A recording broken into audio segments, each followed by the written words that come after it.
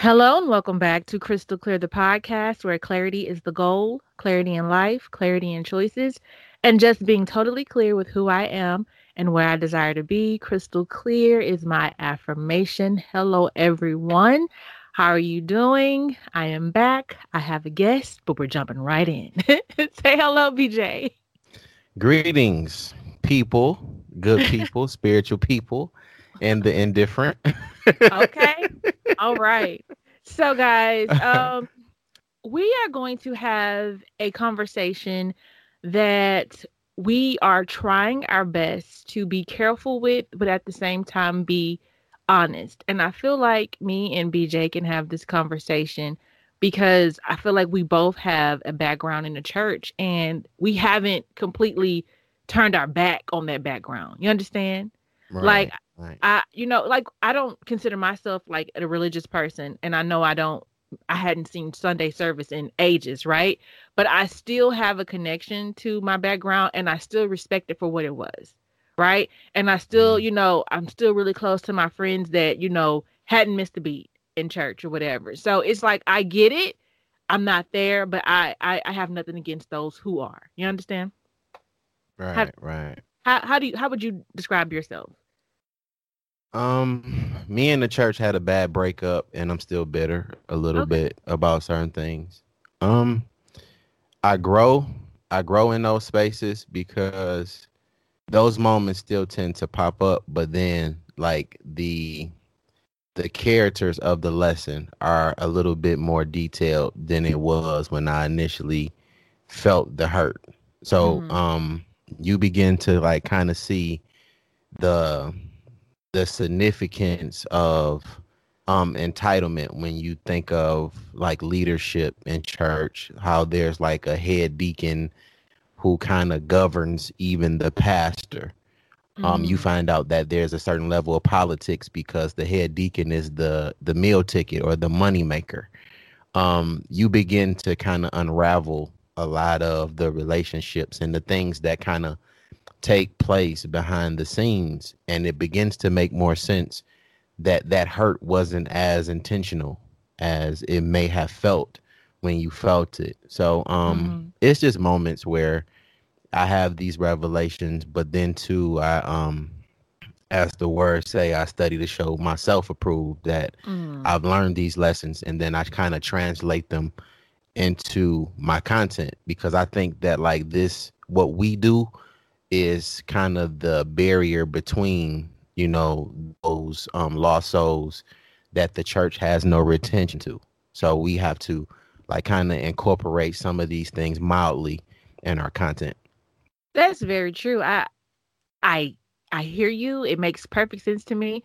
I've never described it as such, but it's so accurate, because Mm-hmm. I do feel like a part of what I do is like because I've been hurt, because I've had the experiences. It's like I want the people, probably who have experiences like me to understand like all isn't lost just because you're not there, because if they were anything like me, they were made to believe that not being at that particular church means you are, cast away from God, like there's no Mm-hmm. connection without this building, right? And so for me, my whole like relationship with God after church was accepting the fact that I'm not rejected, accepting the fact that he still Oh, loves true, me, true, true. accepting the fact that he can still use me, accepting the fact that I am loved, accepting the fact that I'm still blessed, that was Mm-hmm. like my whole journey after church is like accepting that, I am not forgotten, just because I'm not there. So a lot of my content is like reaching out and saying, hey, discover your personal God. Discover God for yourself personally, because let me tell you, if you're trying to take their word for it, you're gonna get their God and you're gonna be unhappy. Okay. Mm-hmm. Mm-hmm. I don't want to spend too much time there. Man, yeah. So yeah. That's always been the case with Mm-hmm. me personally, is kind of identifying the I guess the perspective behind being created in his image. Like, what does Mm-hmm. that look like for me? Because honestly, the way that I see God is how I see myself. So naturally, when I say like, okay, well, God hasn't answered, the prayer that I've been religiously praying. It's almost as if I automatically know what his answer is. Oh, he's not hearing me. So I'll just negate the diligence to communicate, to manifest, to, actually sit with those words and find ways to explain it better, because maybe God doesn't understand my communication in this moment because it's not according to his will. Even though I'm not directly on a pew in the congregation, I still have a responsibility to his will. And sometimes that's the communication that I'm missing. It's like you're still on what you're on. You're not hearing what I'm telling you. And this is the conversations that I have with myself. It's difficult. It really is difficult because learning how not to depend on the pulpit is very hard to do. Yeah. Very hard to do because it's ingrained. Yeah. There's a hierarchy there that a lot of us fold to.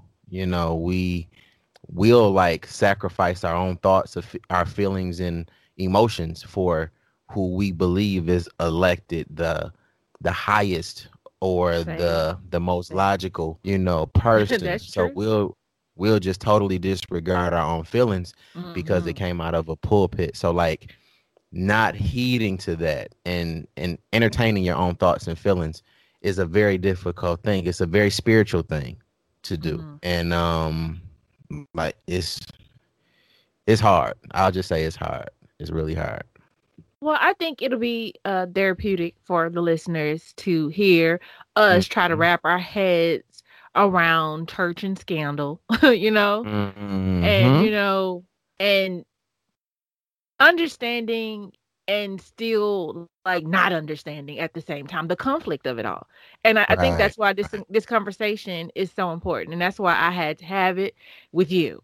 Okay, so here we are. So just for everyone listening, so y'all can know, of course, y'all know constantly, not just recently, all the time, there's church scandal. There's some pastor doing something or the other, whether it's, they're too rich or whether they're sleeping around or whatever it may be. I'm not really interested in calling people out, but I think enough of us know there's enough going on constantly in the church for us to know, kind of pinpoint who we're talking about. I don't have to call names here, but if you feel like it's necessary, BJ, you feel free. Okay. Okay. Right.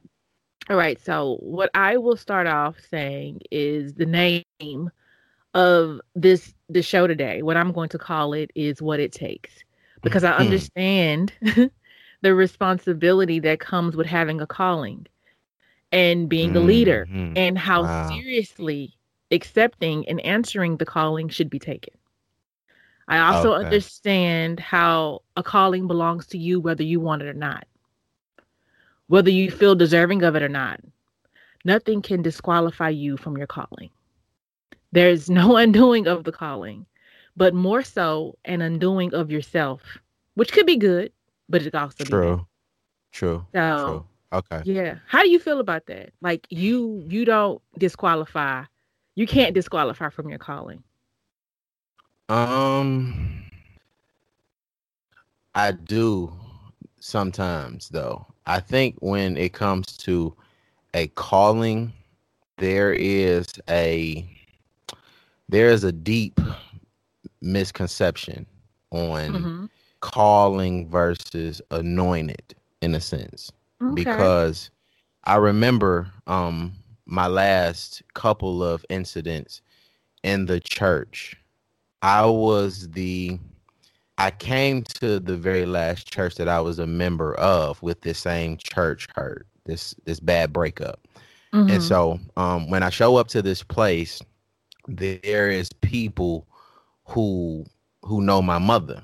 And, my mother is devout Christian. And they always assume that, the apple, of course, doesn't fall far from the tree. But my mother is that very person who can't separate herself from the pulpit when it comes to a lot of her feelings and a lot of her Mhm. thoughts because, we teach that we have to have a certain reverence for our leaders and all of these different things. So Right. naturally, when I show up, a lot of the people are just assuming that I have the same innate gifts and talents, which I Okay. do, but there's an attitude or a inspiration behind why I'm actually here. I'm actually here because I'm hurt, right? Mhm. And it gets weird because you know how it is when the church is singing a song that you know and love, and you just find yourself without thinking, you begin to sing the words, and the words mean something to you. So you might know how to Mhm. hit the run, or you might know the ad lib, and the people surrounding me are paying attention to me. And this is, to some, it's almost like you're just singing in the audience. But this space is almost like recruitment when you're encamped around spiritual leaders throughout the Mhm. church. This is recruitment. This is a kind of like a screening process or a vetting Mm. in a sense. So they approach you and they say, when you gonna sing in a choir? I'm like, I'm not. That's not what I'm here for. Then they tell you, if you don't use it, you'll lose it. That's the biggest lie that Oh people will wow. tell you. That's the biggest lie that Okay. people will tell you in church, because the first way to lose your voice is in a black church.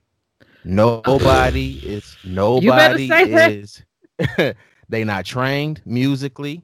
They don't know about diction, tonality, breathing, voice and breath control. They don't know any of these things that I've been taught in the outside world. I've been low key singing my entire like teenage life. This Mhm. the biggest lie you tell people. And these are the things that a lot of Christians are like conditioned to believe. And this is how you end up in one of the most fruitful churches in the world or in your life and still be unhappy because you're not doing the things that you set out to do. In my heart, I wanted to be a musician more than I Mhm. wanted to be a singer. And nobody in the church could see the desires of my heart or the abundance of what was in my heart when I'm trying not to sing, because once you sing, you stuck. Now you become the solo. I'm gonna call Brother Jackson up and render us the A and B when y'all go to the second service, and you getting drained by something you don't want to do. And Right. this was my life. So I was just always looked at like, why does he reject everything? Why does he say no to everything? Why does he this? Why does he that? And it created a certain level of judgment. They never saw that I was hurting. They never saw that I was crying during prayer when you calling folks to the altar. They never saw when I'm in my word and I'm praying longer than the other Mhm. members. Prayer ended a long time ago. I'm still on my knees. They never saw that. All they saw Mhm. was their recruitment process. Mm. So a lot of times what it takes when you're in those spaces, when you're unsure of yourself, is you got to sit with yourself in that relationship with God. And this is how a lot of the scandals tend to happen, because you're so far removed from yourself when you're communicating with God that you're only seeing God, you're not seeing yourself. Hmm. Are you seeing what you're supposed to look like in the relationship? Does that make sense? Does that connect Yeah, there? it does. It does. Because for me, like like when I say I'm raised in the church, I'm not just saying like I started church when I was a kid. I literally I was a baby in the church. Like Google Gaga, Jesus God. That first Mhm. words, okay? Like listen, like church was everything that I knew. And so everything that I thought was right, everything I believed in was in the church. And so every idea I had about what my relationship was acting like somebody else, not Yeah, my true. own, not True. my own, because I was raised there, everything about Mhm. me. So I feel like a large part of that when you're in church and you feel like misidentified, if you will, is because you're trying to be something that you don't realize you're not yet. Because at Yeah. that point, you don't realize you're not that. You just know it don't feel right. Or it And doesn't but feel It doesn't feel You still genuine. don't know that either though. Sometimes you're stuck on the indictments that you've Mm, taken all over the course of your life. Like there's a point where the word becomes real, mm, and those indictments kind of encourage the realities of those things that you know you're supposed to do, but you have yet to come to grips with how you feel about those things. Like we can quote scriptures. I can think of like Colossians, where they say, you know, mm-hmm, put to death what's earthly in you, you know, mm. sexual immorality, passion, evil desire, and covetousness, and all of these things, and you know, idolatry. And you hear these things, and it's like, how can you put something to death that you don't even know needs to be killed? You haven't, They're yeah. not How they're can not you? teaching or identifying with any of those things that they're telling you to kill, to die off, or to die in. But So you have when you're young, BJ, do you even have anything to kill her? You kill know, off. you Exactly. don't. You You don't. hadn't experienced life yet. So you're getting all these lessons that don't apply yet. So of course it's going over your head. But Hmm. for me, honestly, BJ, I could say I didn't feel right because what I did understand is the difference between the truth and a lie, right? Yeah. And Yeah. I felt like at a young age that there was a disconnect from my truth in the way that I carried myself at church. It didn't feel like my truth. Truth. So Yeah. I felt like I was lying. I felt that way. That's the one thing I could connect to all the time, and it led to confusion. And that's what I always have felt. I was confused because I never felt like what I was doing in church because I was, emulating was my truth. I never felt that way. Yeah. I True. never did. So I mean, I can't speak for everyone, but I know that's my story. It did not feel honest. And like It won't for a long time. It mhm, won't. You know, you'll get to your 30s and your 40s, and a lot of the things that, like I said, once it becomes real to you, a mhm, lot of those things will kind of navigate you through that process of dying in the flesh, as they say. Um, but then too, when I got to the point of realizing it, because I actually found this out early that I was being somewhat spiritually lied to. I mhm, began to realize that I needed therapy more than I needed the church, because mm. the therapist was the person that heard me. The therapist is the person that sat with me, counseled me, you know, prayed for me, you know, because the therapist was a spiritual person as well. You Mhm. know, then the strangest thing is I found out that the therapist at the time that I'm speaking of was also a liar too. Oh, wow. Oh, Right. wow. So, um, I can't really go into the story because now my mother, of course, is made aware of what I do in podcasting, and she's a listener. So, out of respect for her, I won't go into the story, but something that this lady did to my mother, because my Okay. mother is the person that kind of introduced me to the therapist. Mm. We found out some backstory, and I just don't respect what she done. So here it is, a person who you trust shows themselves Mhm. before you, and now you have to question whether or not the teachings and the counsel was valid, which of course I Right. know it is, but it goes further into what we're talking about what it really takes to live, Yeah. You what just put a you different saying. spin on it, though. You just put Right. a different spin on it because if a lot of our backgrounds is that shaky, no wonder it's hard to kind of, come to terms with what it takes. You understand? Like Yeah. if everybody is, faking and shaking, if you will. Like how do you know what it really takes? How do you know as somebody who's only experienced people who are giving one side of themselves? How do you know? uh, for me, I kind of I kind of like safeguard myself in Mm, regards to that part of myself, because I know that I'm still kind of vulnerable about mm, those type of things. mm, I really look for integrity in leadership more than anything. Like your words could be your words, Mm-hmm.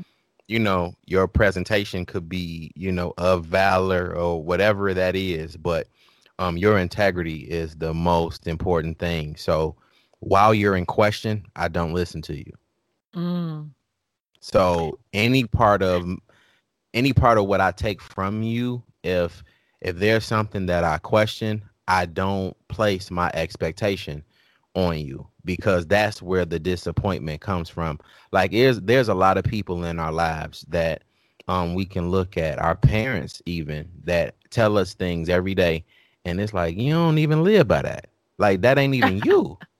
Woo. But because that's your mama, because that's your daddy, that's your uncle, that's your pastor, that's your first lady, like because these people have these heavyweight titles that they hold, you'll subside all of your beliefs, all of your intuitions, all of your, perspective, just to follow their perceptions, or whatever it is that you connect to when you give reverence to them. So like Mm.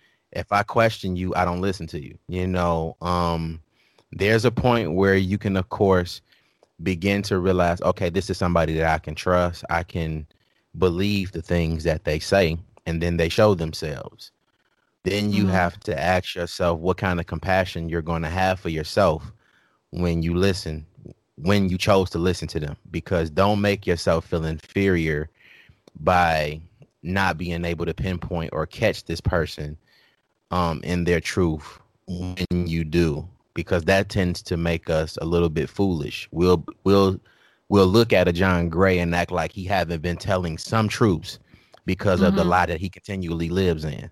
Like he Mm. does tell, Absolutely. great truths, but then again, it doesn't contribute to the character underneath the cloth or the pastor's robe. Is You have to kind of like be a little bit compassionate with yourself. It doesn't make you foolish because you were lied to.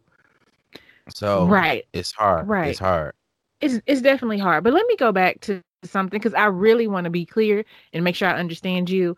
Um, when I said the part about you not being able to disqualify from your calling, I'm not clear. Do you feel like that's true, or do you feel like you can disqualify from your calling? You can, because just because I'm called to do it doesn't mean that I want to.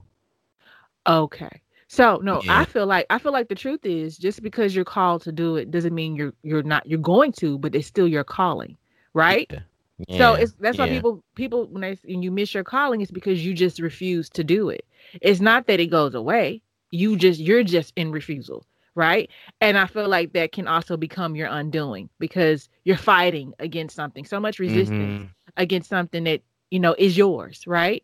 And Yeah. why? And what you went into when you first addressed it, it did make sense to me though, because it was like you feel like you don't want it. And I go through that a lot. I don't want what sometimes it feels like comes with, me just being who I am, right?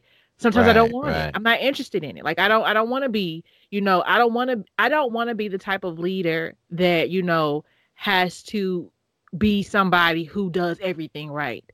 If I'm Mm-hmm. gonna be a leader, I need it to be an understanding that I do not do everything right. And it's not my intention to do everything right. And I could care less if you agree with all my actions as right. I'm just going to do what's right for me. And I understand full well that what's right for me might be absolutely wrong for you. And I need you to be on top of that. So as soon as I do something that's wrong for you, you can do what you need to do, right? Because it's wrong for Mm-hmm. you, but it's right for Right. me. You understand? So that's the type of leader I am. I'm courageous in all that I do. you know, I know Yeah. people True. read it differently. People read it differently because I do talk around how I feel, and a lot of my feelings are doubtful. But it is I'm courageous in all that I do. I am bold in all that I do. Like I do not need approval. And I feel like when I was a kid and my issue and what was going on with the church is because it wasn't the truth. And I knew that. And I don't care how much reverence they gave whoever it was in the church, I could not do that. It was not real Yeah. for me. Yeah. I It might have, wasn't real at all. it Right. wasn't real for me. And so like I don't know if it was just a supernatural sight, crystal clear back then. I don't know. But I just knew it wasn't real and it wasn't gonna be me. And so I feel like I fight if anything, against the leadership that lines up in the way that it used to be and what I've seen before. Because I don't feel like anybody can be a true leader there because they can't be themselves. They have to That's present the a certain way. And wow. I Right, can't, right. I don't know how you can give your truth there. The thing about leadership that's missing is the truth. Mm-hmm. And Mm-hmm. we don't we're not ready for the consequence of telling the truth for Mm, the callings that have been put on us. Like I mm, think when I look back at how there's a I have so many stories in church. Like one of the stories that I have was I was in my senior year of high school, and all of my male cousins were they were like hustle driven. So I mm, had a cousin who decided to leave high school in his senior year. He was a little bit older than me. We didn't understand that, but he wanted to get to doing all of the things that he wanted to do. I had another cousin beneath me who decided that he was going to quit school and just go take the GED so that he didn't mm, have to deal with the last few years of high school. So there was this unwarranted pressure for me to complete the traditional graduation process of high school, and I had a serious issue with a lot of the responsibilities that, of course, were coming from the family. So here we are. I'm going through the school aspect, and then there's also those same cousins are like far removed from a firm position in the church. So mm, I'm literally everything in the church. I'm the secondary drummer, I'm the PA mic man, I'm the junior deacon, I'm tenor, baritone. I wow. am just about everything because I'm like the only boy that seems to be grounded in this process. And so the junior deacon was kind of like a trial position. It was just to see Mm, if they could vet you to finally step up and become a full-fledged elected official mm, or auxiliary holder in the church. And I really didn't want to do that. But my grandfather was that head deacon. And my grandfather's thing was, I want my name on the roll, even when I'm gone. My name got to be on the roll. And it meant something to me to make him proud, but I didn't really have a relationship with him in that way to um to uphold his legacy in that sense, because you're still trying to make me do something that you can't see that I don't want to do. I want to be on that organ. I want to be on that piano. Like you guys are so committed to grooming and vetting that you don't know your people. And mm, this is another thing that happens when we talk about church. You really don't know the issues of your people. Like one of the things that we often hear when we say, like, I've asked people in so many ways, like, do you consider your temple, your body, when you talk about the temple of God? Like, do you mm, think about yourself and what you take in, what you listen to?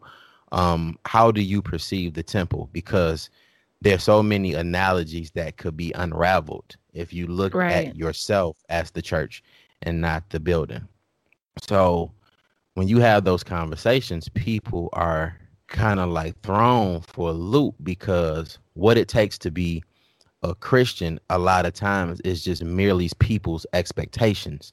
It has nothing to do with the book, because the book tells you that you were created in his image. So in his image, when you say this, I feel like God looks at you the way that you look at yourself. God looks at you based on how you feel about yourself, the actions that you feel on yourself, in yourself, about your heart, your head, your feelings, your perceptions, your heartbreaks.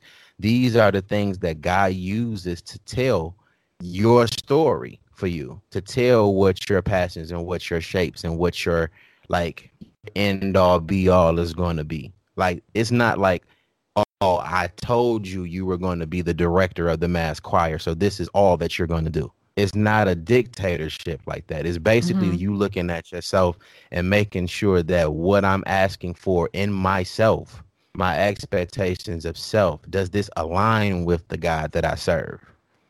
And those are the callings that we need to answer to. Because what is the point of saying, ask and it shall be given, if nothing you want is even considered? And this is stuff that we don't talk about, you know. That's true. That's true. So I want to go. You are hard, BJ, because like every time I want to just touch on something, you go deeper, and I have to entertain the depth, and you're making it really hard. All right. Okay. I'll follow your lead from here on out. It's okay. It's good. It's really good. So, what I wanted to do is go back to the point that you made about the part of being a Christian is basically just meeting expectations, because that's a fact. Okay. I think putting words to that is important, because you might not realize it, that it's just meeting expectations. And if that's all you've been trying to do as a leader is meet expectation, of course, at some point you're going to be burdened, because there's no you in that, right? And I guess that's what we're going to keep getting back to. It's because you have to be somewhere in there, right? Because it's what it takes. And kind of where I was going with the calling and you not being able to disqualify yourself is because you kind of have to understand that everything about you is going to be required to fulfill this task, to fully answer this calling. And so that's kind of what I was trying to bring out there, because even the mistakes, DJ, even the mistakes are a part of the equation, even the mistakes. True. So I just wanted to touch that, right? And then I want to go to also another part of what it takes is, owning up to the responsibility of your actions when you're called to question. I feel like that's a very important part, because as you know, there's more than one type of church scandal, right? There's a lot of stuff that just goes in, like it's just a part of it, right? But then there's a lot of it that some people bring upon themselves, right? And when you are one of those people who bring things upon yourself, I feel like it is your duty to handle it with grace. Now, you might not, but I feel like that's a part of what it takes, especially when you're bringing these questions on yourself, like when you're bringing this harm on yourself, So I just wanted to get those things out, and then we can keep moving, because we've got a lot of questions to cover, BJ. All right, I'm ready. All right.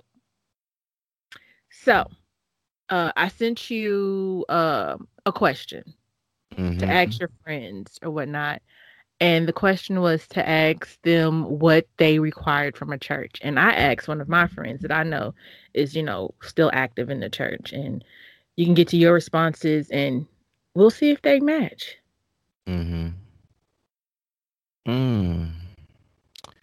Well, I asked 4 people this question. I asked 2 people that were devout Christians, and I asked 2 who double dutch with the church. And yeah, they in and out, you know how that go. But 3, one of the double dutchers and the 2 devout, they typically said that they have to feel a connection to God in a realistic way. So in a traditional sense, the church is the connectivity or the utility to the connectivity that they feel. They feel as though it's a refuge from the world, naturally what we're taught to feel, it wasn't something that you probably never heard before. But the one oddball, which was a guy, he says that's one of the reasons why he looks for a church is to medicate, because the church is a vice. And it was crazy to hear that, because it's true. It's true. And it's true. Now, one of the things that I want to be clear, I'm not I'm not trying to be dishonorable when I say this. I'm just trying to really emphasize to your listeners how important it is to seek a second opinion for a lot of the spiritual issues that you have. Mm. Because what the church does very well is they keep you in these spaces where you're hurt. They keep you in these spaces where the wound is not healing because it's not being treated correctly. I know we all have heard that songs tell us that he's a mother for the motherless. So you'll hear that and totally disregard that there's some repair that needs to be done on your mom's relationship to you. You'll just elect God to be the void and not deal with the issue. You still have to see her at Thanksgiving dinner. You still have to deal with all of the things that come with that relationship. You'll hear all of my help comes from the Lord. Is that the reason why you won't go get therapy? Is Mm. that the reason why you won't sit down with your issues, open up that closet, that dark closet, that, you know, that place that a lot of us are afraid to go into because now we have to confront what mama did behind closed doors when she said, what goes on in this house, stay in this house. Now you got to Mm-hmm. confront that. You got to confront the absentee father that was probably gone because of your mama, but that's not the narrative we tell. Like, we Oof. have to start to really get into what counsel is outside of our convictions or our callings, because those things kind of like mislead us into not getting the professional help that we want. And everything spiritual does not heal. So Very true. you Very have true. And to I'm go sorry, ahead. Jay. Go ahead. I was gonna say that a large part of why it seems like, or to me it seems like the church keeps you in this pattern and this cycle of hurt is because these are people that, have created churches, but they are still dysfunctional as Hmm. dysfunctional can be, and they don't have what it takes or the skills to actually, heal or solve an issue. It is just recreated over and over and over again. So I don't Hmm. even know if it's intentional. The intention might be to help, but they don't have the skill to The actually skill help. that Yeah. actually, right, to kind of like mend or even, Mm-hmm. force the breakthrough Right. that you would need. And it goes into a lot of what we see now today, because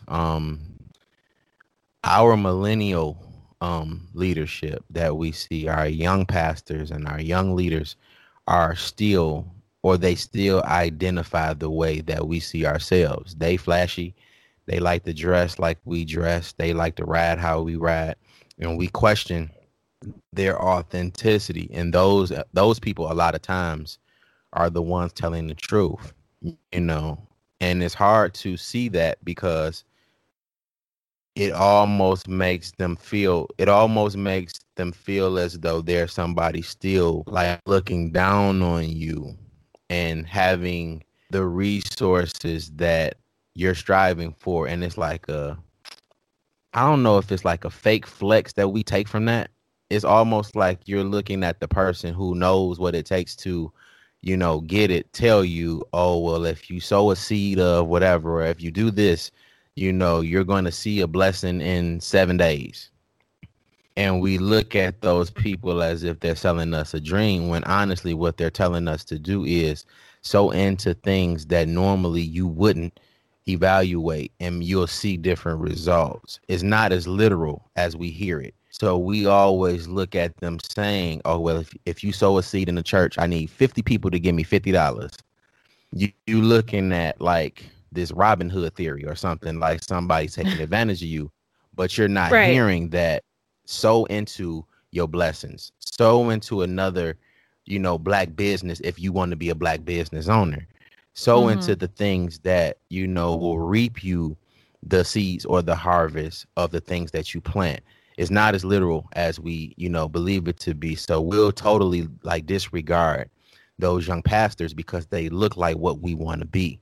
And it's hard to not feel those things, but I get why we don't. And this is why these conversations are so important, because you'll get lost in your own translation of what your calling is. You Right, always right, need right. somebody to look up to, but Very true. you have to be diligent in a way to where you hold yourself responsible for what you look up to. It's totally up to you. Very true. Very true. But see here, okay. See, you did it again, BJ. Anyway, it's all good.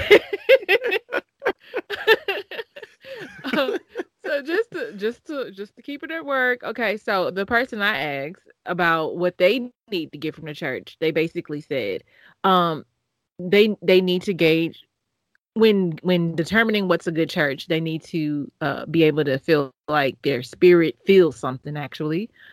They need Mm-hmm. to make sure the pastor is teaching the word, not just a feel good message all the time.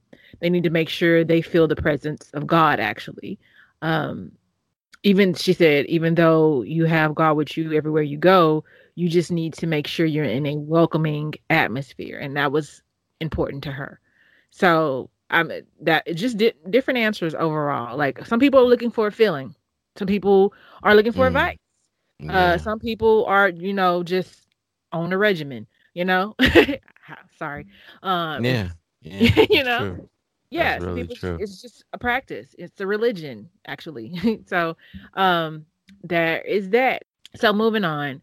So I also sent you a video about another pastor that was being questioned because of his riches, and you kind of went Mm-hmm. into that. So thank you for kind of creating a segue for that, where these people who seem to be at a level of wealth that doesn't seem to line up with what we told ourselves, or some of us told ourselves, um, go with, serving God, right? So Mm-hmm. for me, immediately, I have an issue. Like I feel like most pastors, especially if they have mega churches or they have big churches, everybody judges them harshly. What they do not see is how most of these churches started very small, right? Mm-hmm. Me personally, I was raised in a tiny church, and then over time, they were able to build and have something big. Still not a mega church, but you can see the growth. And I can see people going there and looking at what they have now and being judgmental and making it seem like it's all about this one thing when it isn't, right? You just don't see the the early start. You don't see when it's nothing basically. You don't see when it's raggedy. You don't see, you don't see that part. And so I really don't. I take offense personally about people who are so quick to judge the rich pastors because y'all don't know.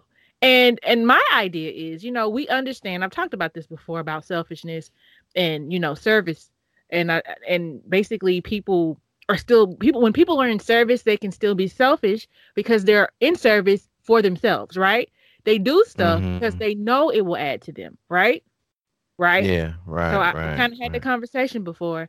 And I think that what we don't realize is there's a real truth. Like you were saying, when you invest in businesses, black businesses, it's going to in turn, bless your own black business. Like when you put seeds into stuff, it comes back. And I don't know if the general public understands, while it might not do anything for you, while a sermon might not touch you at all, it's doing something for somebody else.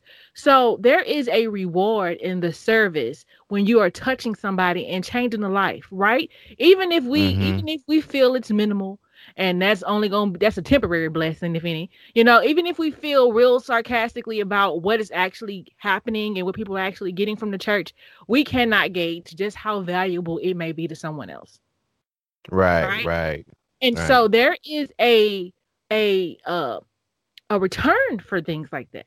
It is, whether we like it or not. That is just the way it works. Okay. And like I feel like we're saying the same thing, but in different terms. When you plant seeds and you take care of it, you will reap an actual plant. You will actually see the benefits of what you put your time and money in. It's going to happen. Mm-hmm. Whether whatever it is you do, whether you sit around and be negative and mad, you might not want to be more negative and more mad, but that's what you put your money, that's what you put your seed into, that's what you put your time and energy into. You're gonna get more of it. So that's just the law, right? You're going to get what you invest in.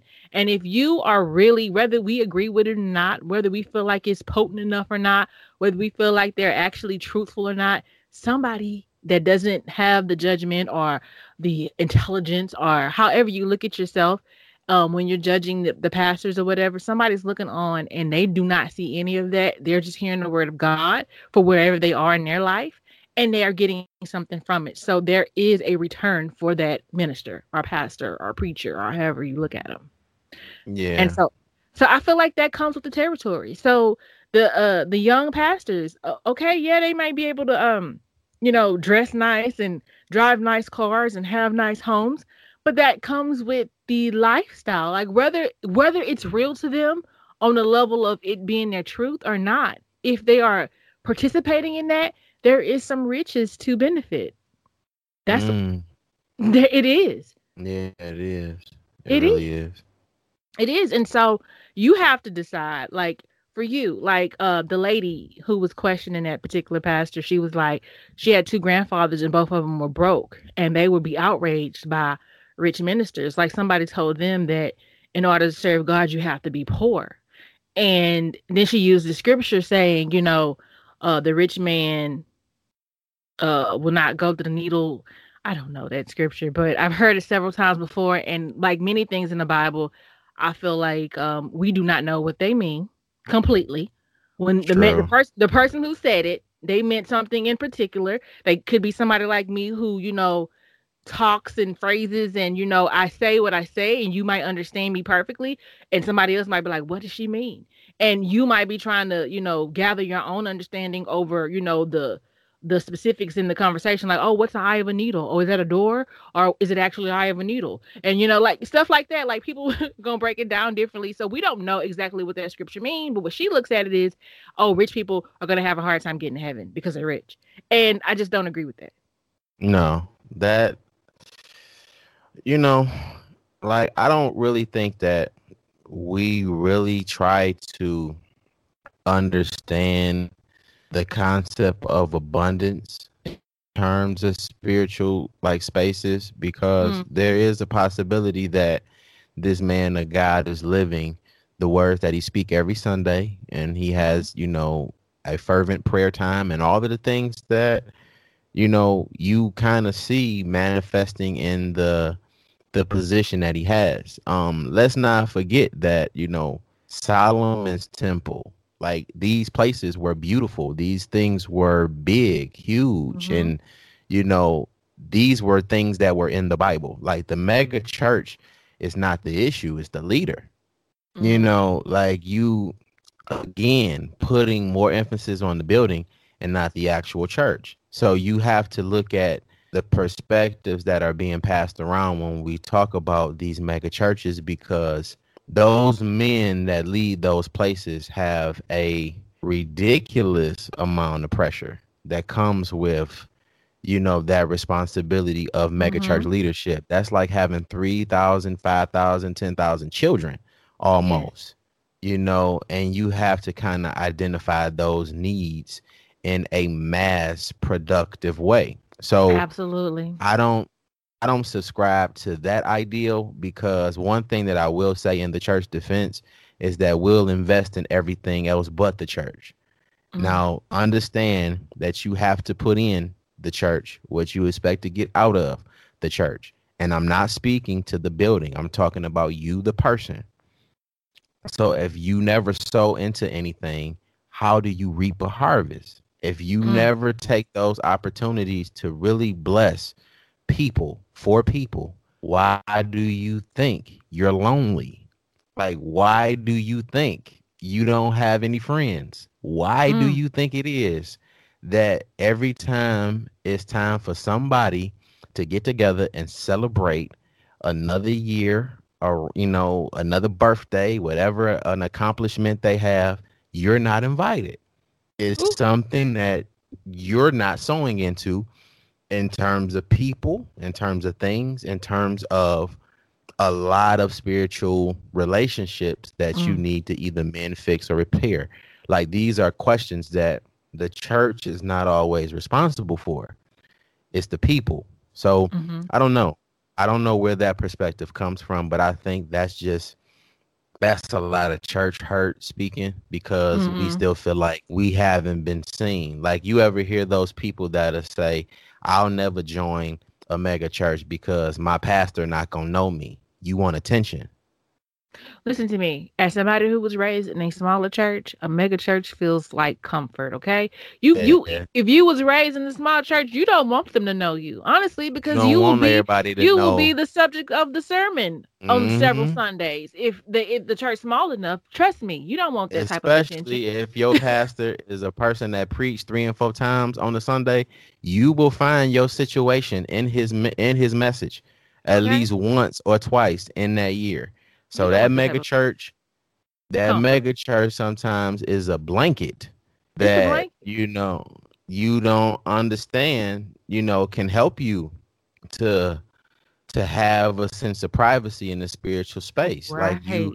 it's it's how you see stuff. You know what I'm Yeah. saying? So we can learn from, both positions. We can learn about the intimacy of how we, fellowship in those small, storefront churches. We can learn intimacy, relationship, and communication. Sometimes we can learn about, obscurity and how that benefits when you really need to be, in that closet praying and fasting and you don't want to be bothered. You can still have that connection to your higher power without being seen when you don't want to be seen. It's so many different benefits that we can take from conversations like this that the church is not openly having with people, Right. because even the smaller church is scrutinizing the mega churches because they broke.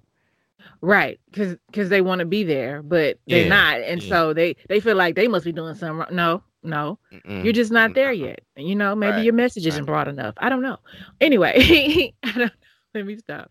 Okay, but you are leading the conversation. You are carrying it, BJ, because you talking about that solitude and being able to be one with God, and so one of the comments that was brought up in the video I sent you was one of the pastors complained that you can't talk to God or reach God while flying commercial, right? And so as soon as somebody like a regular smuggler person hears somebody say, a pastor especially, say, "Oh, you can't talk to God while you flying commercial," they get besides themselves. Like, what you mean? Like, what is it that you mean? How come you can't talk to God? Are you better than this? And they want to get mad and upset and feel away and pick on the pastor. At the same time, we say things like protect your peace at all costs, right? Hmm. But then we don't understand a Yeah. pastor needing that same type of space. And when you hear this guy, I don't vouch for anybody in particular, but I can say it just makes sense. It made sense to me. I understood how it can make somebody mad, and I understood why they feel it's necessary. He said that when people recognize a preacher, they want to stop them over and over and ask for prayer. Whether this person is a praying spiritual person or not, just to say something to this person you recognize as a godly person, you're gonna ask them for prayer. That's extremely annoying. Hmm. I could imagine what that would be Yeah. like. Like, first of all, me personally and my personality itself, I'm not interested in the stopping and going and the constant greeting. And I'm not a people. I don't hate people. I am just not that fond of interacting constantly nonstop.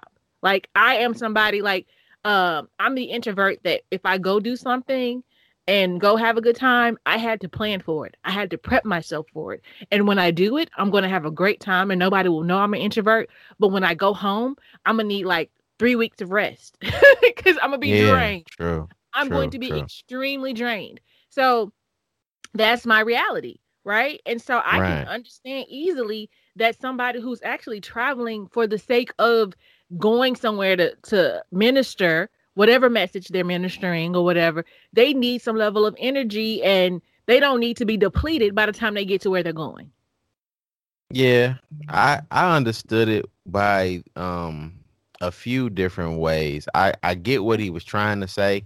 I just Mm-hmm. don't think that he constructed his words with the the poor Christian perspective in mind, and poor meaning Right. like the poor conditioning of the mind. I Right. think I think we have to really talk about when the Bible tells you to watch as well as pray.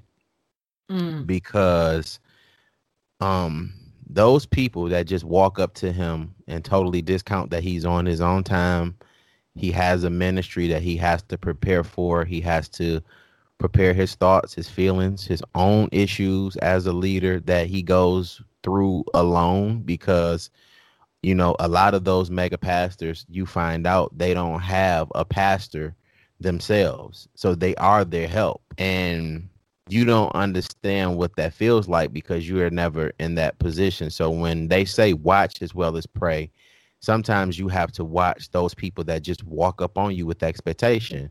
Mm-hmm. Those things are spirits. Those things are, as he was stating, like, you can't Demons. really, you can't really, like, he was being, deposited in your spirit when you're encamped around so many different energies.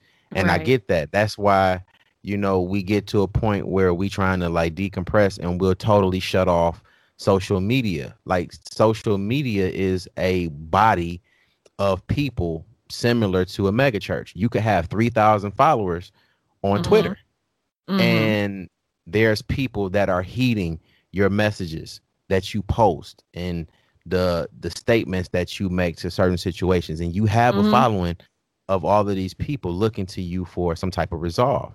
So I Mm-hmm. get it. Like, you have to like separate yourself in that way. I didn't really take it as, oh well, I can't be who I am around all these brokies.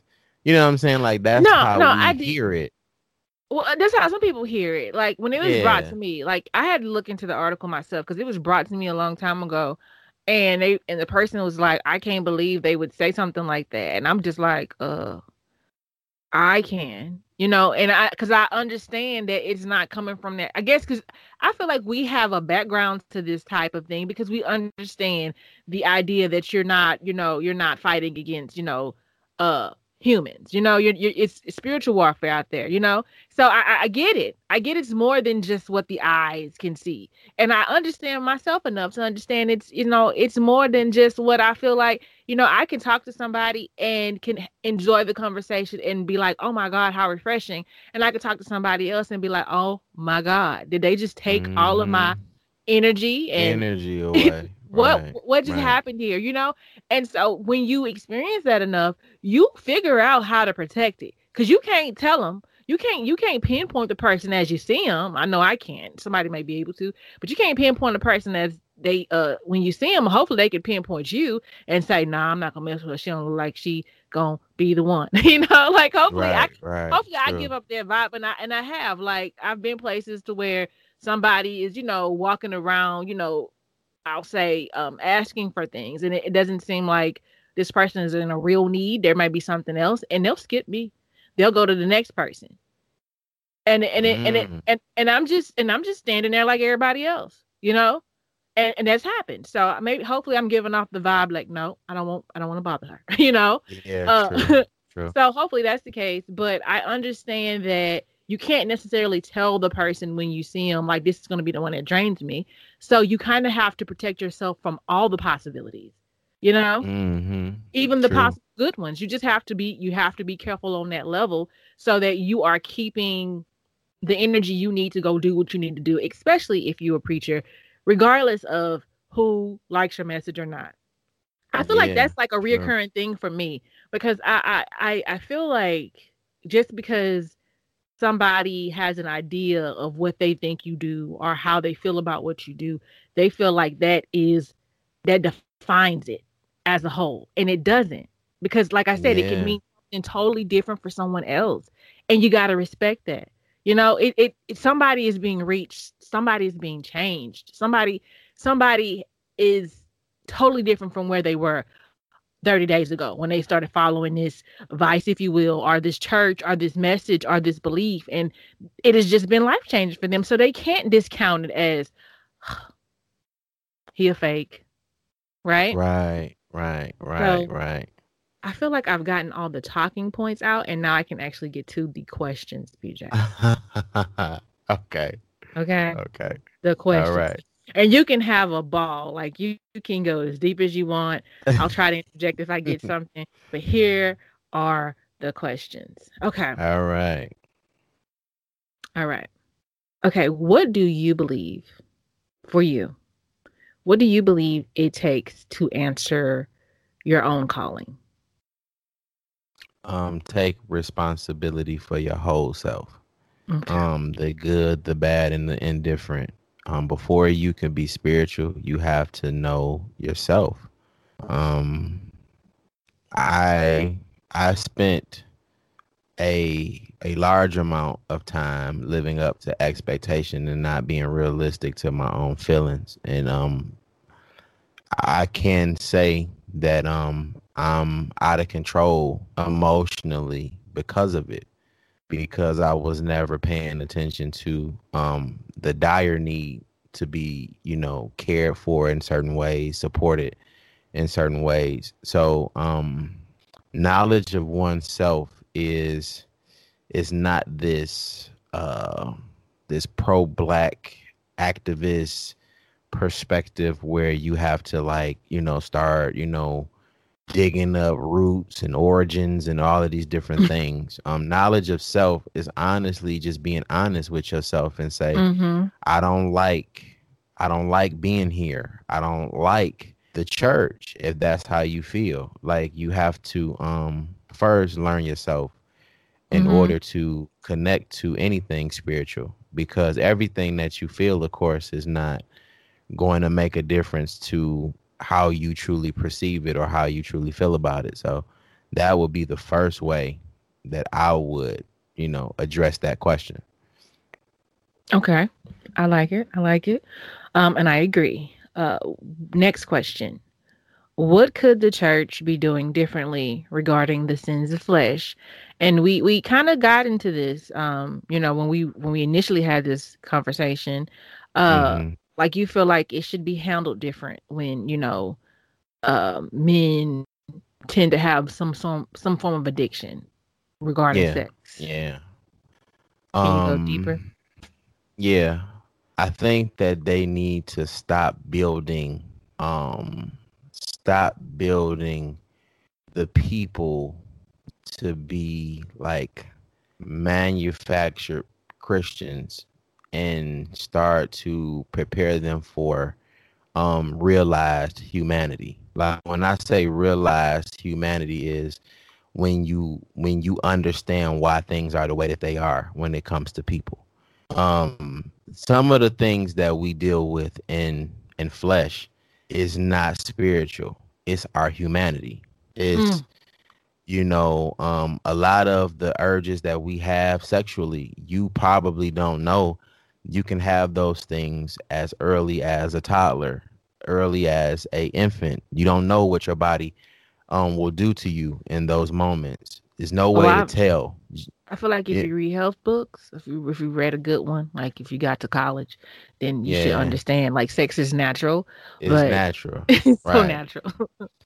But then again, it's like we plant so much fear, Hmm. and we give off so many consequences. We always talking about the wrath of God, and Mm. in such a capital punishment way. Mm. And sometimes it makes me feel like, well, if he's all seeing and he's all knowing, then he know I'm a freaky motherfucker. You know what I'm saying? Like, What it takes. you have to have what it takes to stand up to God and say, answer this for me. Why would you make me in this way and then commit me to death by feeling these feelings? Mm. And Mm. what you get out of that conversation will be mind blowing. You know what I'm saying? But Right. again, it's a step towards knowledge of self. And Right. one of the reasons why I think the church, and I say this respectfully, I don't think the church is conditioned to deal with the needs of people, because everything is turned from your wicked ways. Die in the flesh and all Hmm. of these different, perspectives that kind of shames a person's humanity. And Hmm. when they feel as though there's no counsel or connection to their their personality in that way, this is what makes them, return back to the place they were at when, before they decided to come to church, because it's like, well, Mm-hmm. if I'm going to die anyway, I'm going to be happy. I'm going to do what makes me feel fulfilled. I haven't gotten any answers as to why I feel what I feel, so they go back to, this figurative carnal mind state because Mm-hmm. you have no way to connect them to the word or their experiences. So this is what makes it hard for people to really accept the church as that, that hospital that it always has been portrayed in all of our favorite gospel songs, because my wound hasn't healed under this bandage. Right. Also, there are no doctors.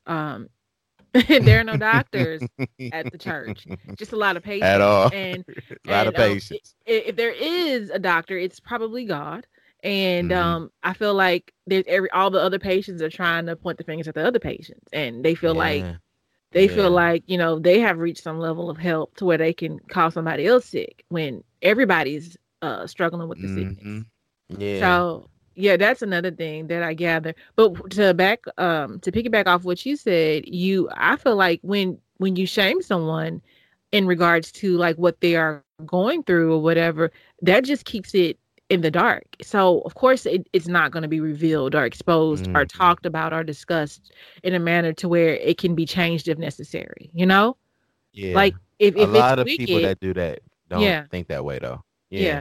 Yeah, if it's Because wicked and it's ultimately bad. right. Mhm. Because what you don't realize that you're communicating is whatever you claim to be the prescription that Mhm. healed you, it didn't all the way work. Mm.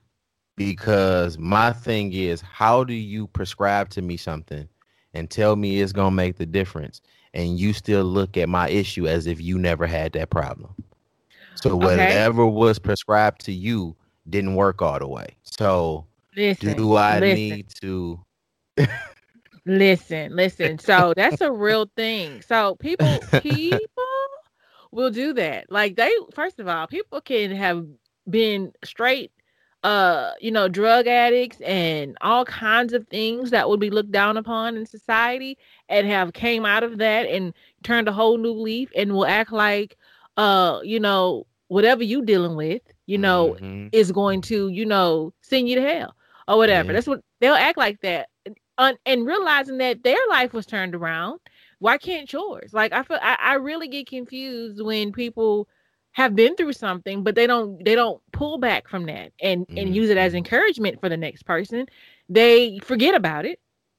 I have been Yeah. changed, and I'll never be the same. Therefore, I can act like I'm perfect. You know, Yeah. True. and that's what they True. do.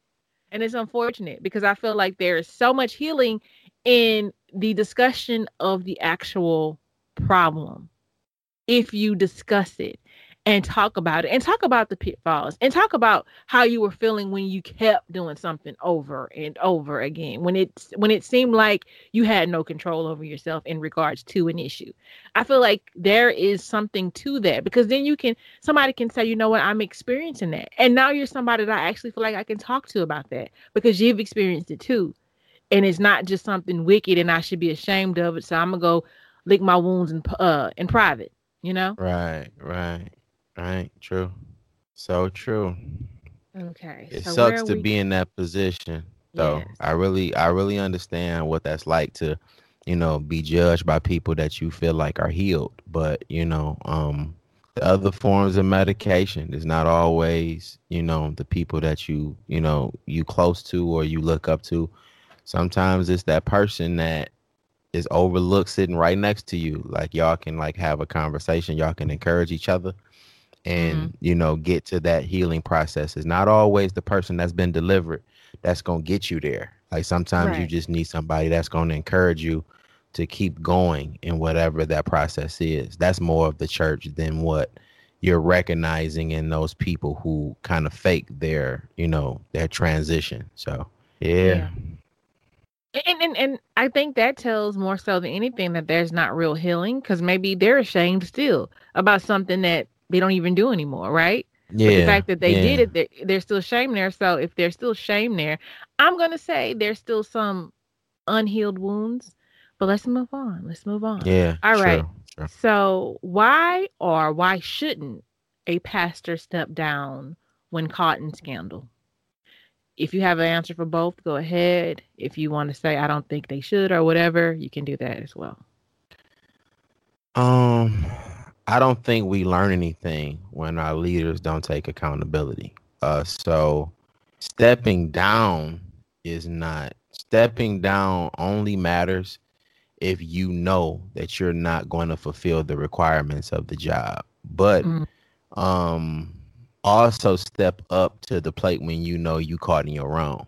I mm, really think that there is this very eloquent orator perspective that these preachers have when they BS. Like they'll come up with these sermons mm-hmm. um that they use in the form of apologies or Mm. justification. It's almost like Justification. preparing for a sermon.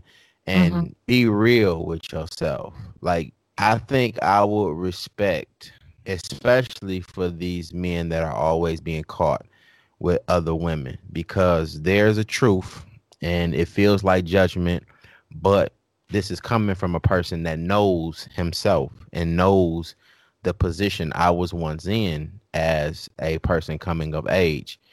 There's a perspective to a man who is not privy to attention that we don't recognize in a lot of these preachers or these pastors or leaders.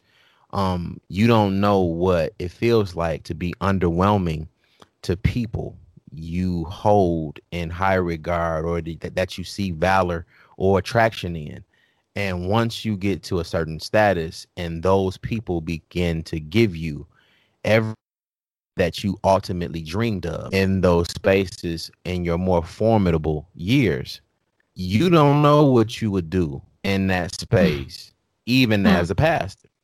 mm. Because again, this could be a very highly unlikely that it'll happen in this particular instance, but for most people, when we think of I come to give you life more abundantly, sometimes depending on who you talking to, they may take that as that additional woman, that additional person that is giving me something that my wife ain't committing to doing, or people will use it to their own narrative, whether you notice or I not. you might be onto something, but I want to rebuke it right now. Let me stop.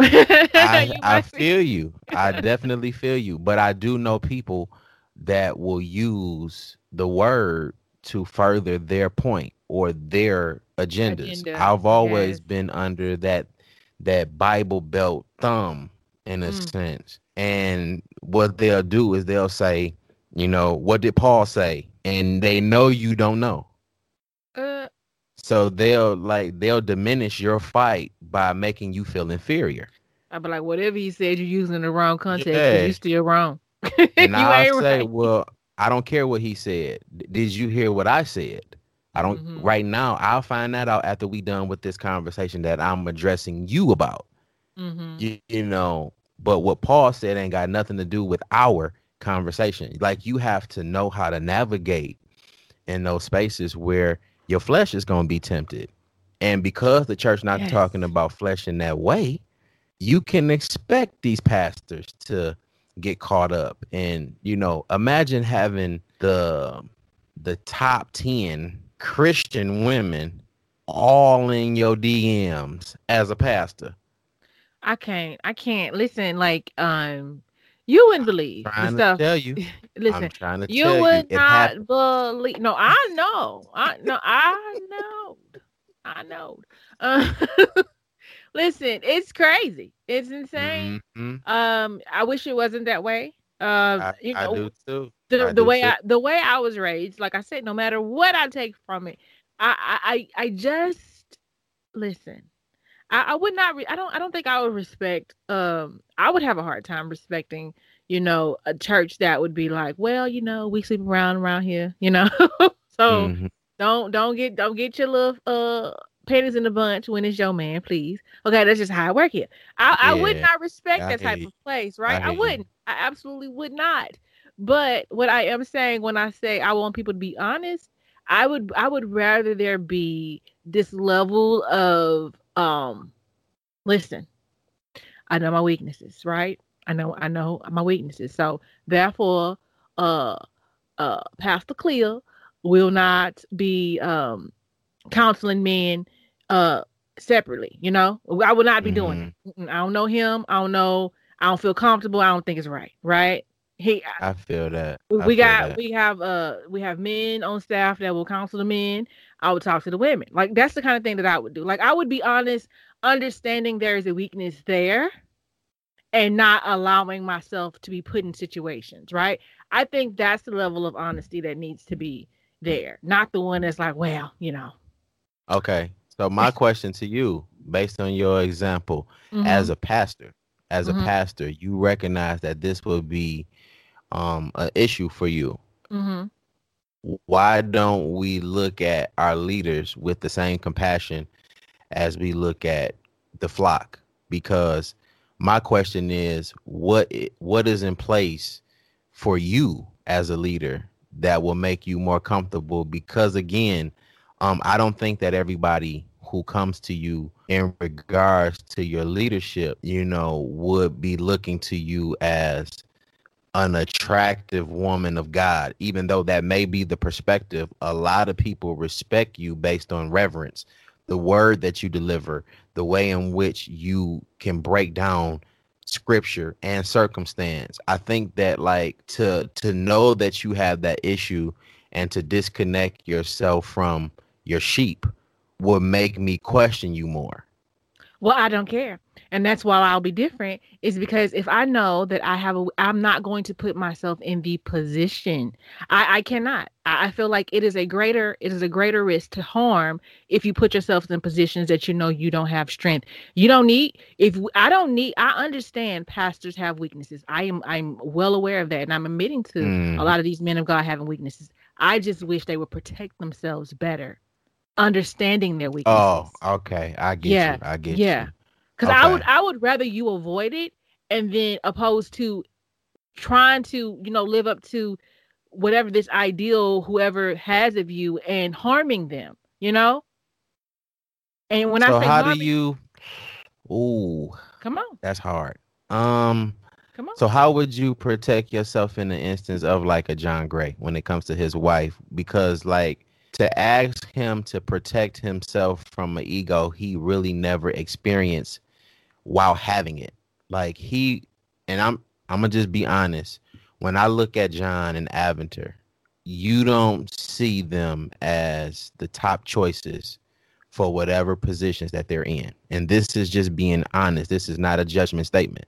Okay. When you look at the mega churches and how they're positioned and what the the promo and Mhm. the visual aspect of this man and woman of God, you don't see Aventer or a woman like her in that position.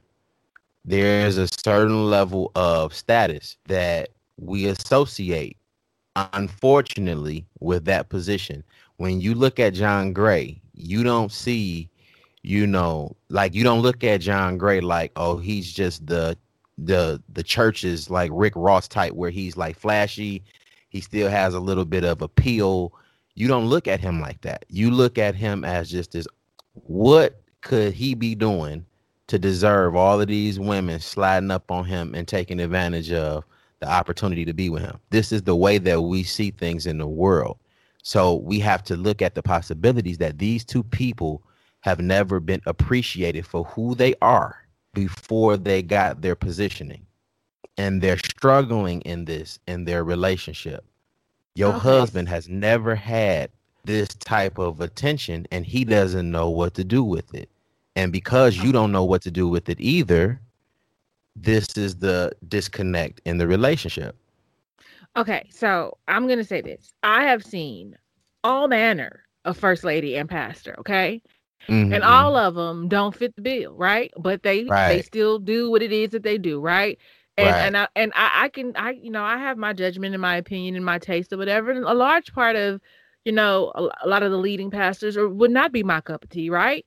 But Right. I Right. am not, I am not the I'm not the wolf, if you will, looking for prey. True. You True. understand? True. So, I don't think there has to be an attraction. And I feel like as somebody who understands and having a great mind of what it takes to be in position, you have to understand there is going to be all level of fight of people trying to take your spot or, make you fall, right? So, Mm-hmm. instead of me, feeling like I need to battle so much with the new attention, I would look at this attention and the type of response I'm getting from certain people as the enemy. Period. Mm. Period. Yeah. Yeah. Yeah. I would too, because I've always been honest with myself and knowing like, Hmm. she don't really like me like that. Like you can once you begin to like understand what it means to be real with yourself, Right. like you'll begin to understand that, oh, she not really feeling me because she didn't show up until I was Pastor John Gray. She wasn't rocking when I was just John. But again, I can imagine what that feels like to be overlooked while still having responsibility, to be emotionally fragile while still being a leader and not really answering the call of your calling in that space, because it's a different calling that you're experiencing. It's almost like, are you going to finally get to a point in your like personality or your ego, whichever one you choose to use, Hmm. and are you going to answer to that when you know this has never happened for you? This has never been your life. And I don't think that we can expect for people, even though they are leaders, to understand what those kind of conditions can do for you, because you're so busy giving to people and, being that leader or that parent to people spiritually, that sometimes you are going to be weak. And that's what I need him to own up to. I don't need him to eloquently explain what we know you doing to this Yeah. woman who don't deserve it. Right. You know, Yeah, I mean, and you said it, in part of answering the call, you need to be well aware of who you are, who right? you are. And Yeah. that is very important, like I said, because you are involved in answering Yeah. this call. And Like answer the call. I feel like God understood your weaknesses when he called you to what he called you to, right? Yeah. He's not pretending you're gonna be perfect. But what he is equipping you with the decision making to put yourself in the best position, right?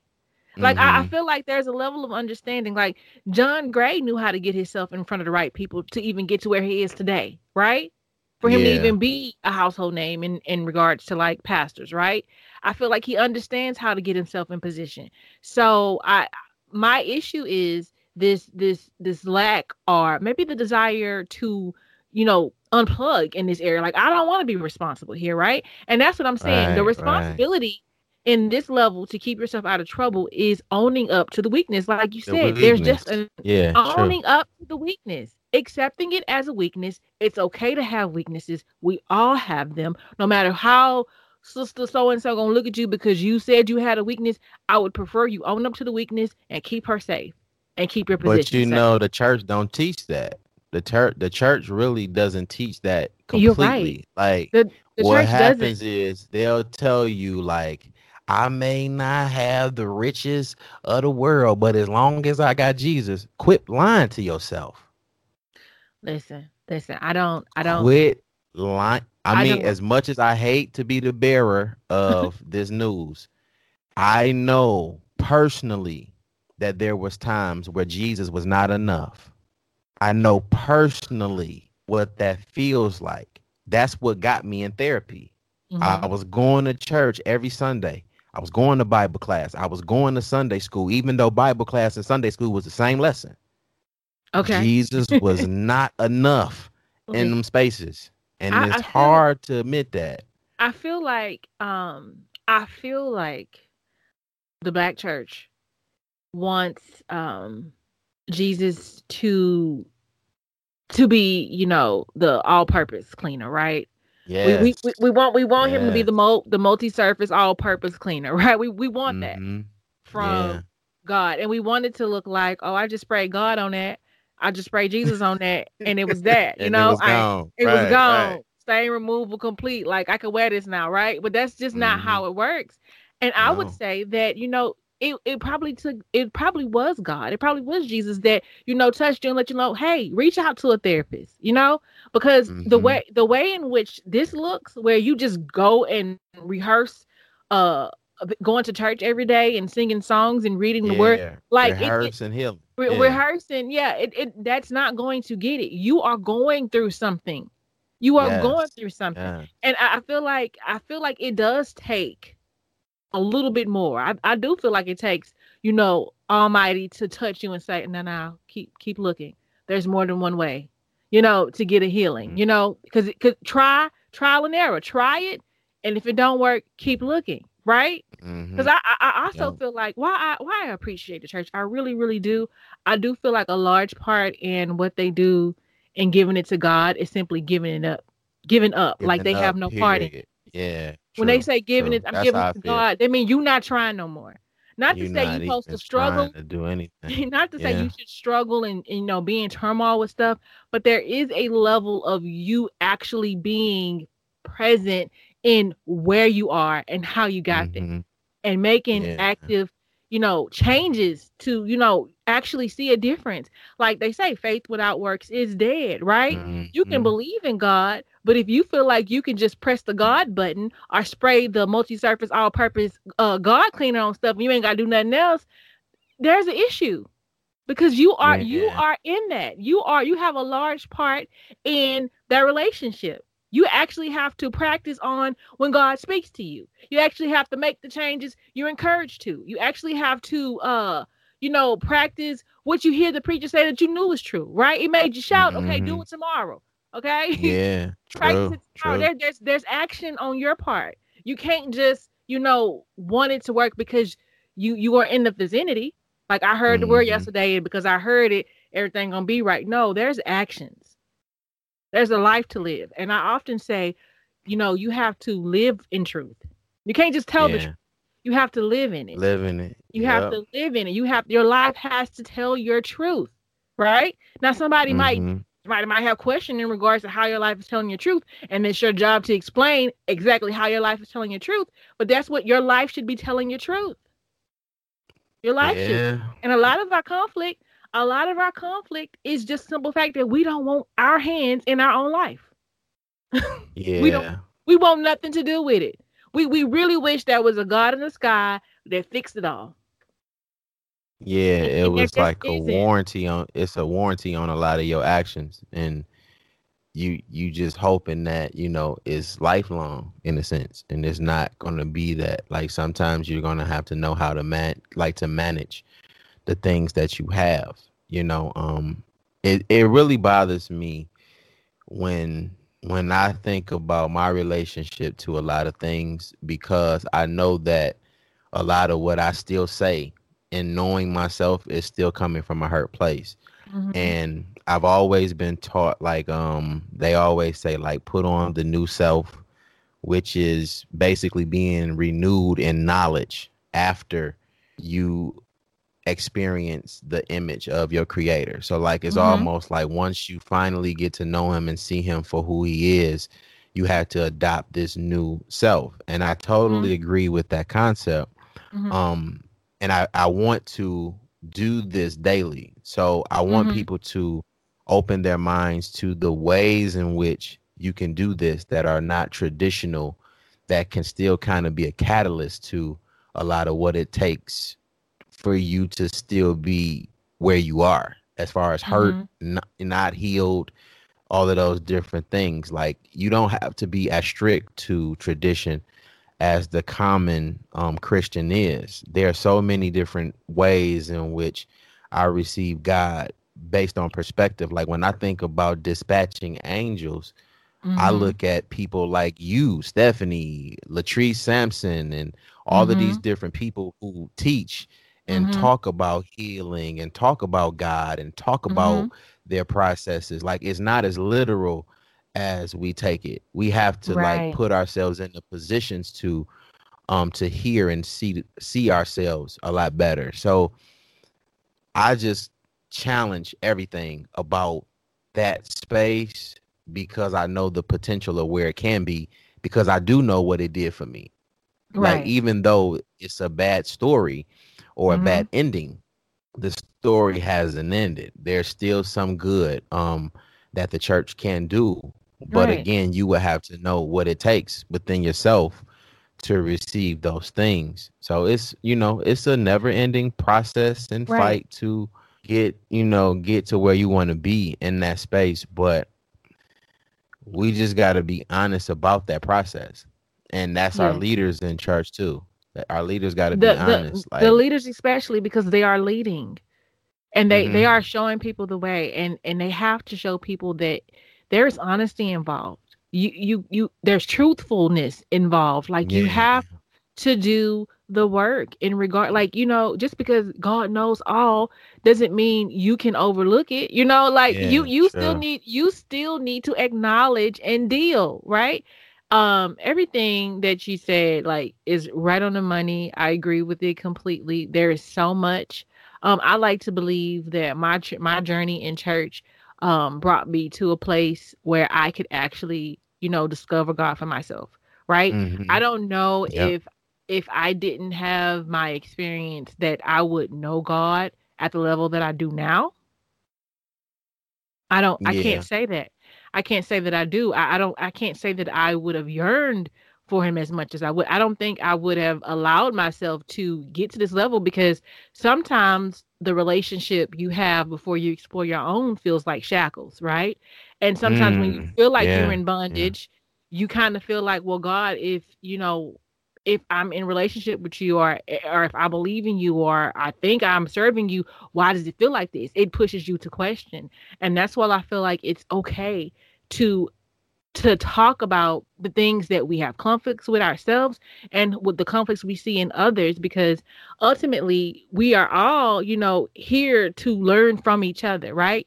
Some people have to Mm-hmm. learn the hard way. Some people do have to actually put themselves in the position to be in trouble to actually learn from it. But a lot of us can watch you and say, no, not Yeah, me. true. True. A True. lot of So one more question and then we can wrap up. I was going to Mm-hmm. ask you, do we feel like the poor behavior of pastors are hurting the church as a whole? No. No. No. I don't think I still think it's ministry, to be honest. Mm-hmm. The poor choices is kind of like a front row seat to ministry in action, whether Mm-hmm. we notice or not, because they're gonna have to prove what they've been preaching to you. They're gonna have to prove that retention and relationship and their religious practices of spirituality, they're gonna have to prove these things that they're preaching in front of you. They have to accept their wrongs, they have to repent.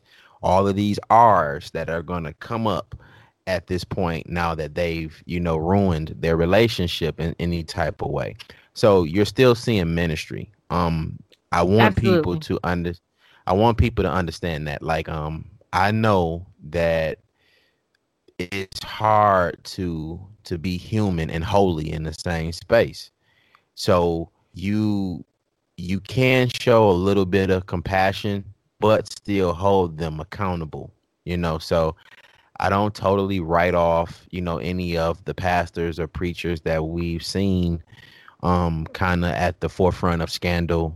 And you can you can definitely learn a lot from these mistakes being highlighted, but it's not to say that the church is going to take a downward spiral because people are doing what humans do. Hmm. There will But be no reason to repent if you are expected to be perfect, even in leadership. So, right. I And I don't also feel write like them off. that is a answer of someone who, you know, has, just you're fair, Yeah. you think things Yeah. through. Like the general public is like, oh, okay, hypocrite, right? Yeah. Like the Yeah. people who don't want no parts of the church are cemented in their beliefs at this. Like they really just feel like, oh, there's no way I'll ever step foot in the church. None of them are real. So I mean, I feel like in my opinion, yes, it does hurt the church, but at the same time, like you said, it is ministry. Mhm. A front seat to it, right? Because in my Yeah. mind, at the end of the day, when it's all said and done, in my mind, when I think about the pastors that are caught up in scandal, I think about how hard they've made it for themselves, right? And I think Mhm. about all the things that they have to face, all the people that they've hurt, all the commitments that they've broken, and still having to get up in front of a church and try to deliver a sermon. Yeah. It's I tough. think about that because I imagine how hard it is, knowing what you believe to be true, right? And yet Mhm. still not practicing it. And then having to own it. I feel like just being present and being in that place where people are thinking thoughts and getting up is a statement to your belief in itself. So that's why I would say you can't just step down. Like you said, even though you know you ain't gonna do it, but I feel like you can't just step down. I feel Yeah. like even if you stop preaching at the church, you still have a calling to answer to. It Yeah, might not true. be on the level, it could have been, but you still have a Mhm. calling to answer to, you know? Just Yeah. because you don't do it on this level don't mean you can't do it at all. And Right? sometimes I see that as a indictment too on a relationship. Like you have a calling on your relationship to where you may have to step down from the pulpit to focus on your marriage. Mm. And that's something that I don't think we understand in a sense as to why associate ministry is important, because sometimes you need to step away from your ego, which a lot of times comes from the pulpit, to Mhm. focus on those, marital issues where you got to tell your wife the truth. Ever since I became this, I've been dishonest about my lust and my temptation, and ever since I've could imagine, I've always wanted attention from beautiful women, not to discredit you, but I wanted to experience these things, and this is what we will have to discuss together. We have to work through Listen, these things a lot of together. time, a lot of time, it's just being wanted. Ain't got nothing to It, do with what they it look like. facts, Uh, facts. okay. A lot of times, just to be 100% clear. Okay. Yeah. But yeah, I mean, it's a very unfortunate thing when I think about the women who choose to endure this journey with these men, Hmm. after all of the repeated bad decisions. Like my heart goes out to them because I do not understand what it looks like to be viewed on like on that level, like for everybody to know your business on some point, and Hmm. you're still, very present in that situation. Like that is crazy to me. Like it's Yeah, one thing to just that's be a tough. nobody and be going through your thing in private, but then not to have any privacy really in regards to who knows, like everybody knows. That's unreal. Yeah. That is Yeah. unreal. But to wrap And up, it needs to be it needs to be a conversation that you should have too about expectation versus worth, because we don't have time to talk about it, but the church definitely teaches women expectations more than they teach worth. They always trying to teach you how to get a husband but not how to value yourself. So that's another conversation for another day, but Actually, I would tell you to go. You might have listened to it because I know you listen to Random Opinions sometimes, but mhm. there is insecurities, and it's a Yeah. conversation Yeah. that came up behind Aisha Curry when she, had that statement about feeling like she was attractive, whatever. And I feel like a Right. lot of it came up in that conversation on Random Opinions. So if you didn't Mhm. hear it, you should because we touched it. We did take it Yeah. to the church or whatever, but with that being said, BJ, I have one more question for you, and then that is it. And you can tell people how to All find you. right. This is something new I'm doing now because of the name of the show, Crystal Clear. I just want to Mhm. know, in regards to what we've talked about, what are you clear on today? I'm clear on my decision to walk my own walk. Mm. I love I love learning how God feels about me not always taking his direction. I Mm. love what it feels like. I love that he understands that I'm not being disobedient, that I'm learning why I'm powerful, why I'm Mm. resourceful, and all of those different things that I feel and walk in my walk. And I'm also learning how to hear him and not his people, because his people have their own agenda. I think he Mm. speaks very specific to me. He don't put ETH on the end of his words. It's not thinketh. It's like you think you know and I know better. It's real. It's cut dry. Mm. So Bam. I love that relationship. So walking my walk is the most clarity that I get from this conversation, and it helps me to in turn take these things that we talk about and give them to people so they can do the same thing. Absolutely. All right, BJ, tell the people where they can find you. I can be found on Twitter at DergoBJ. That is DerGobj. The subject change is my Instagram page. It is pretty much where you can send like messages, DMs, any questions, comments based on this show or any other thing that I'm a part of. You can send me messaging on that. That's just solely for the show. I do also have an email address that is changed subject, CHANGED subject at gmail.com, and a CTS hotline that is 636-3060. No, 313-636-3060. Pretty much I'm an open book and a very open conversationalist. So, hit me up if you want to talk about show topics and things of that nature. I'm pretty welcoming in that regard. So that's where you can find me.